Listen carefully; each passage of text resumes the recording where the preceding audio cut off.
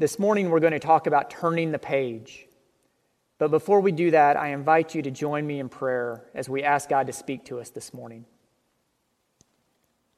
Dear Lord and God, thank you for allowing us to come into your presence today. Thank you that even though we are separated and in different homes and different places around this community, that you are with us and you unite us together. As we open your word today, help us to hear what you speak to us. Help us to listen and help us to obey. Lord, we thank you for your love for us, and we thank you for being a part of our lives. We pray all this in Jesus' name. Amen. Thank you for being a part of worship today. My name is Todd Pridemore. My wife, Carolyn, and our 3 boys have been a part of the church here for many, many years.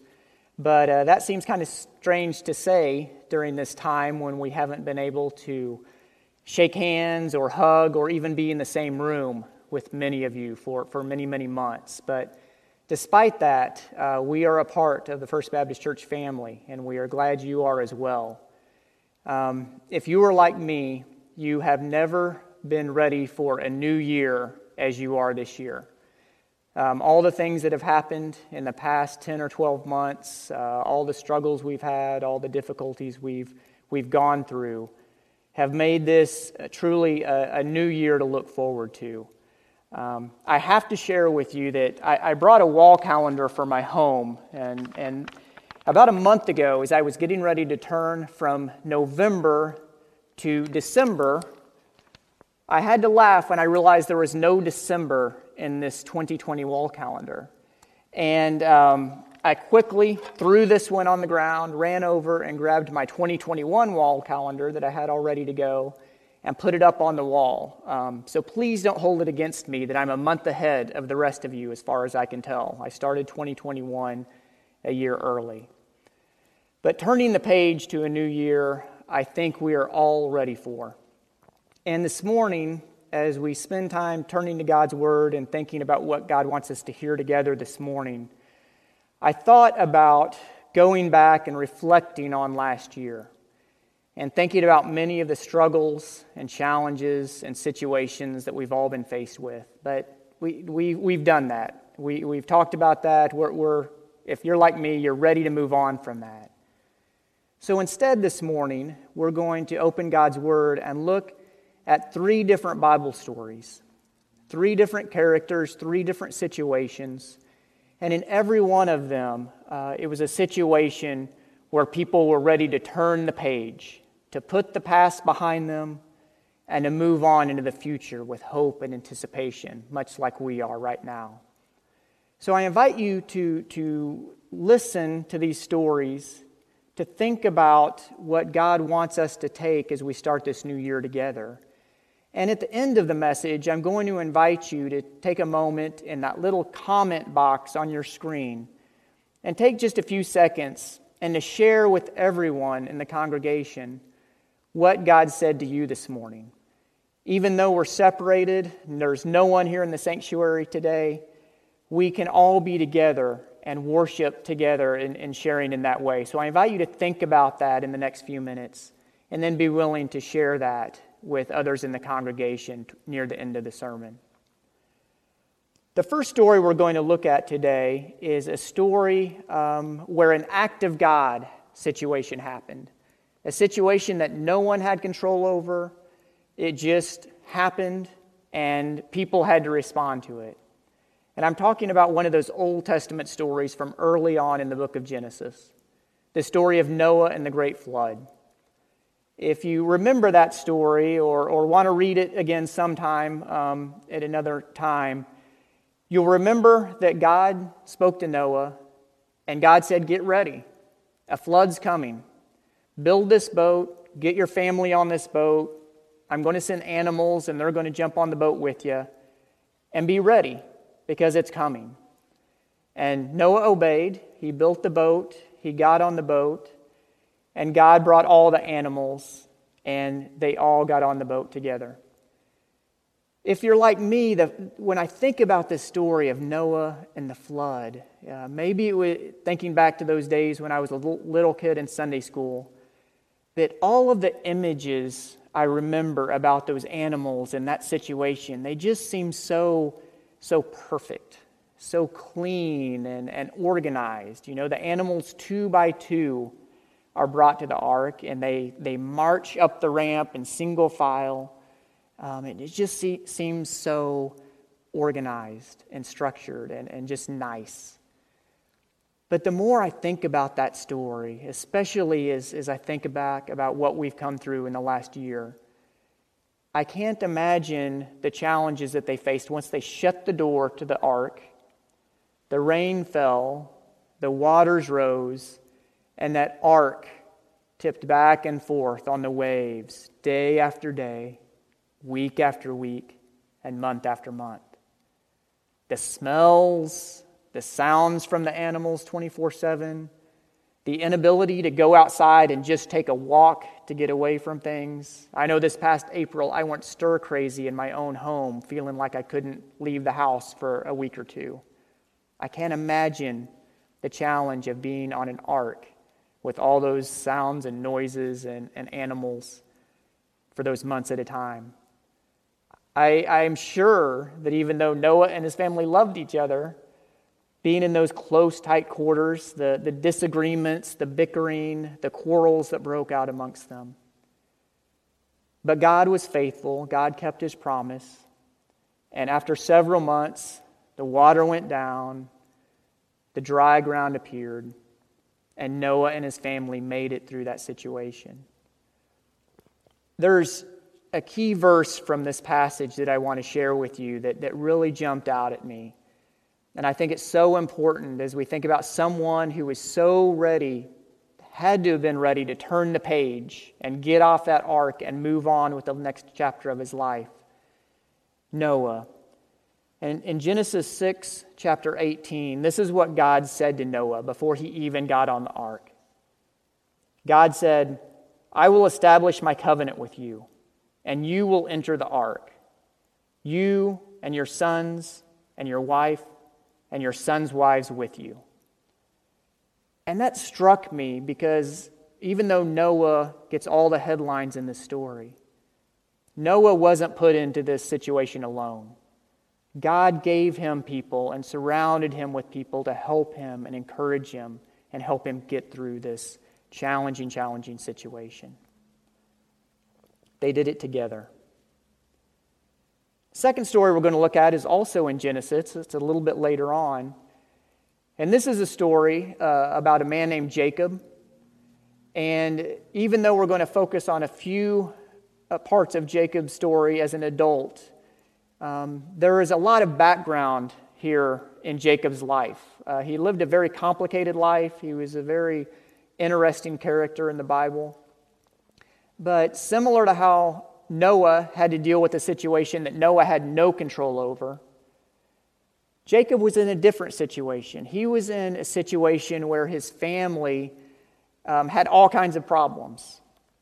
And Jacob had to decide, how am I going to respond to these problems? How am I going to make the best choice in a terrible, terrible situation?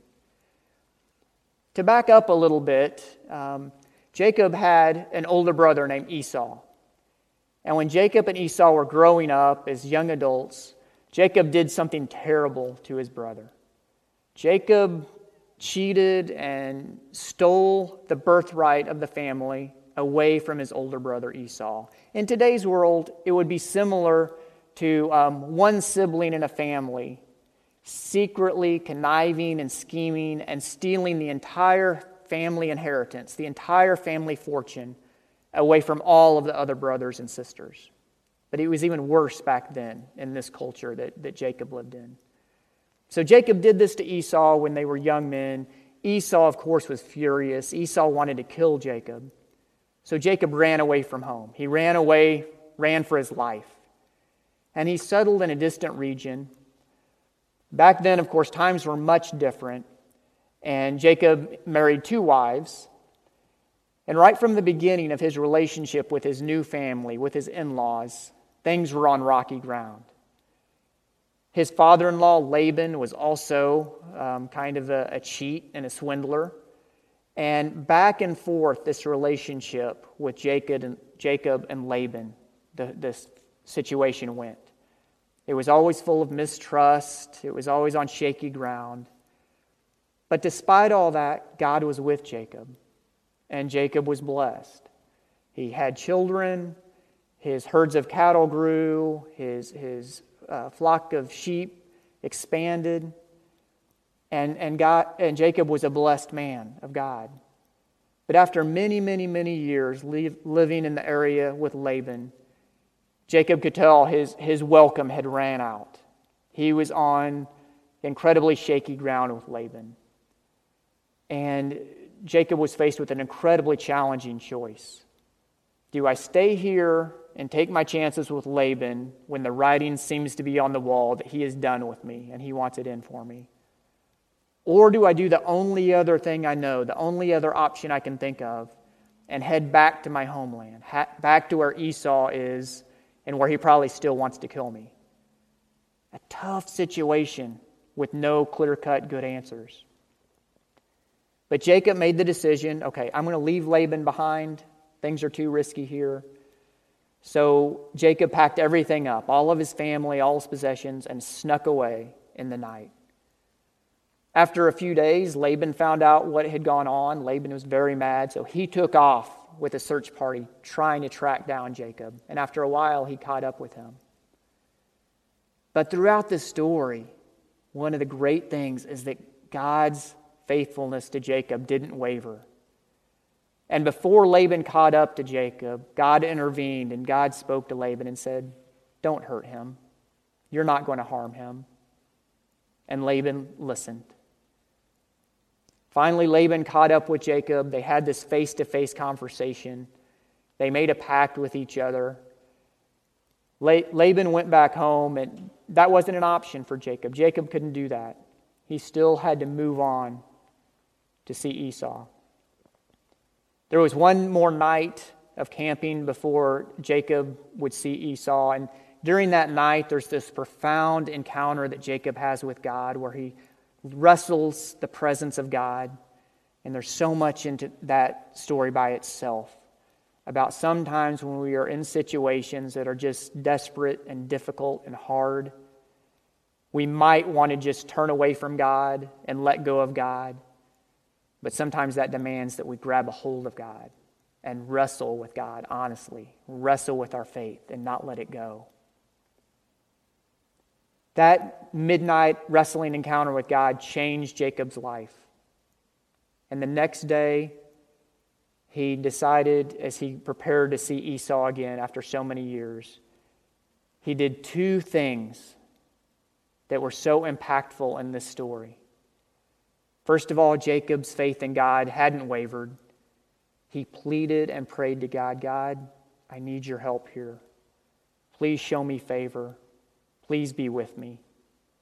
I'm about to see my brother that wants me dead. Please help me to get through this situation."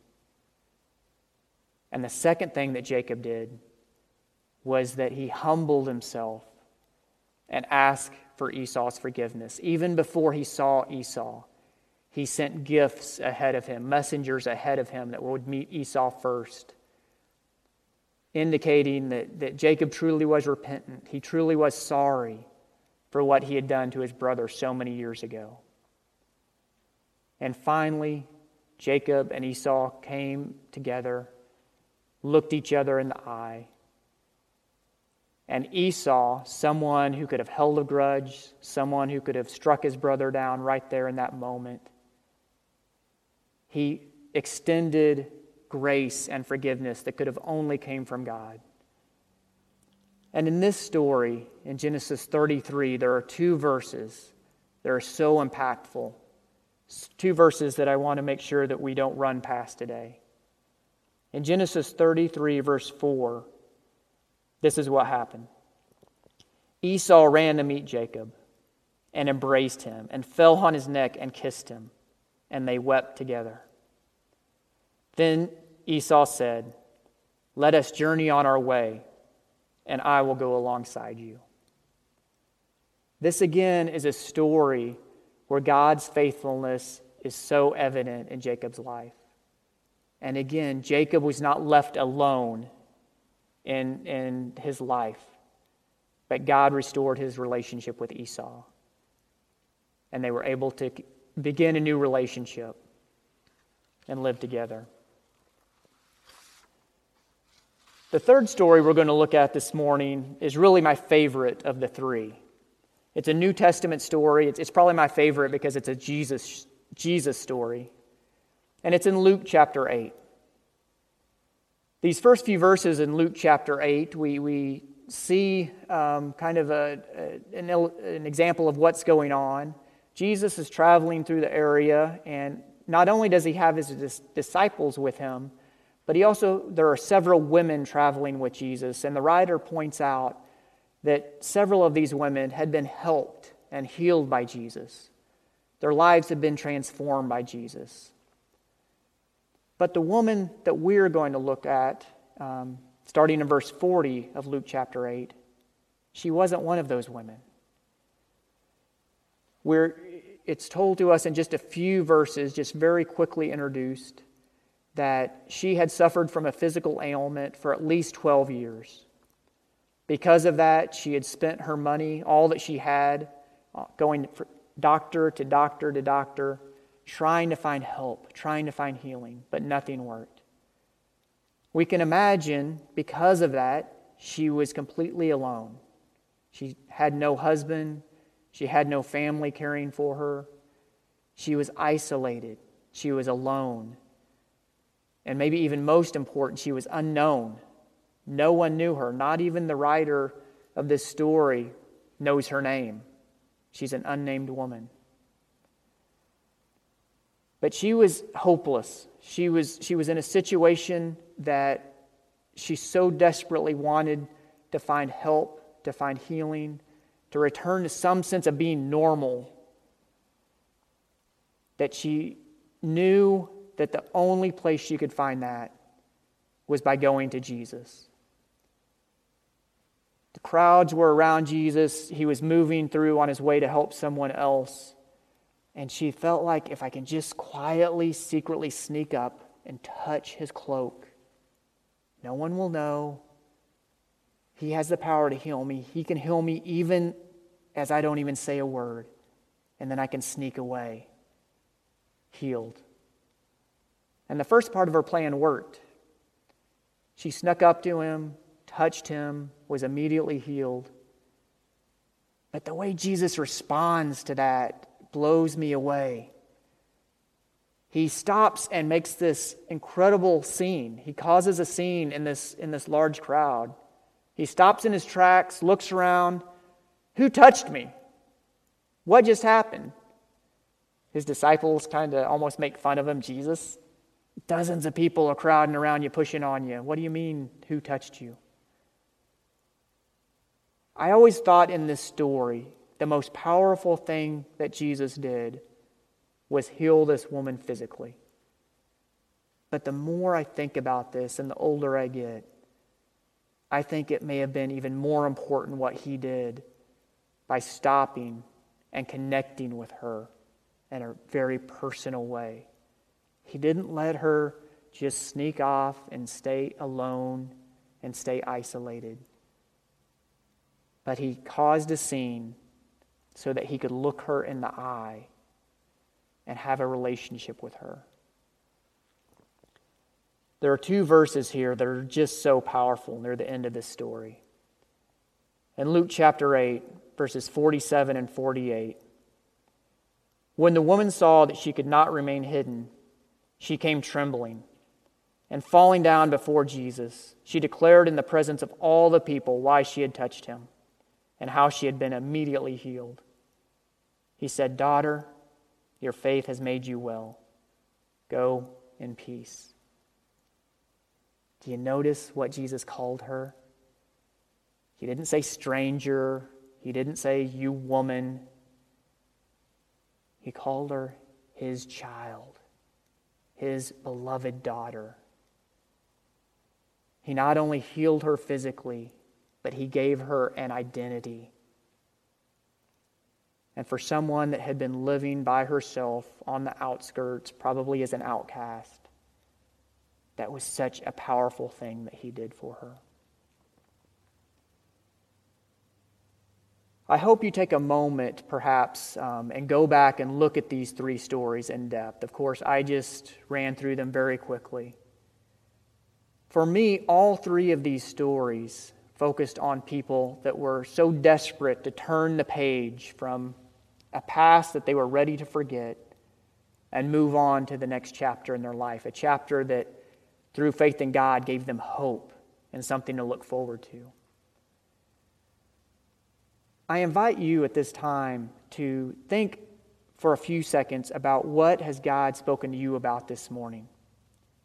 What is it from this message as we start a new year together that God wants you to keep in mind? Maybe it's a promise from God's Word.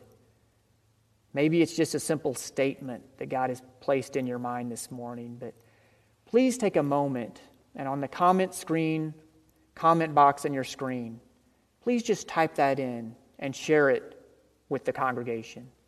Again, even though we are apart and we aren't together physically, that's a way we can all participate in worship together today, and I invite you to do that. In just a moment, I'll come back and share with you a few closing thoughts and a closing blessing. But please share those thoughts together with the congregation today. Thank you. In the cross, be my glory ever, till my ransomed soul shall find rest beyond the river.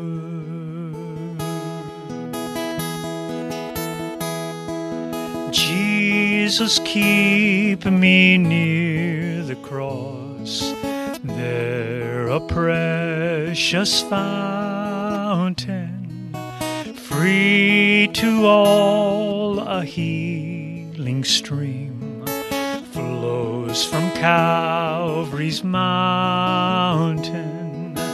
In the cross,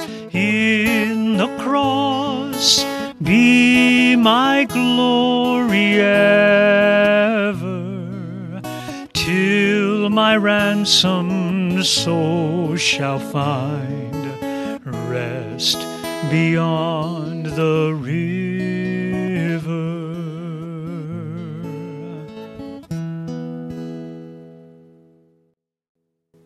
Today we were reminded that even though Noah was in a situation he couldn't control, much like we've been in the last 10 months or so, because of his faith in God and because God's faithfulness to him, he wasn't in it alone.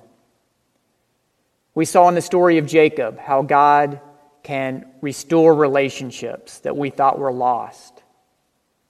And then finally, in the story of the unnamed woman that Jesus called his daughter, we saw how Jesus so desperately desires to know us and to be connected with us and to help us. As we start a new year together, I encourage you to make sure that you stay connected not only to God, but let us stay connected to each other. Even though we flipped the calendar to 2021, not all of our troubles from 2020 have disappeared, of course. I invite you to reach out to the church staff, reach out to myself, other people you know in the congregation, not only to ask for their help and ask for their prayers, but also to share the joys of life. If 2020 was a year of isolation and keeping to ourselves, perhaps 2021 can be a year of reconnecting and being even stronger together as we live this life together. In closing, I'm going to share a very brief blessing, and I'm actually taking these words from a letter that Pastor Doyle Sager sent out to us back in December. Hear this blessing. As we move together into this time of transition, let us hold on to one another, and let's hold on to our Savior who never fails us. Amen.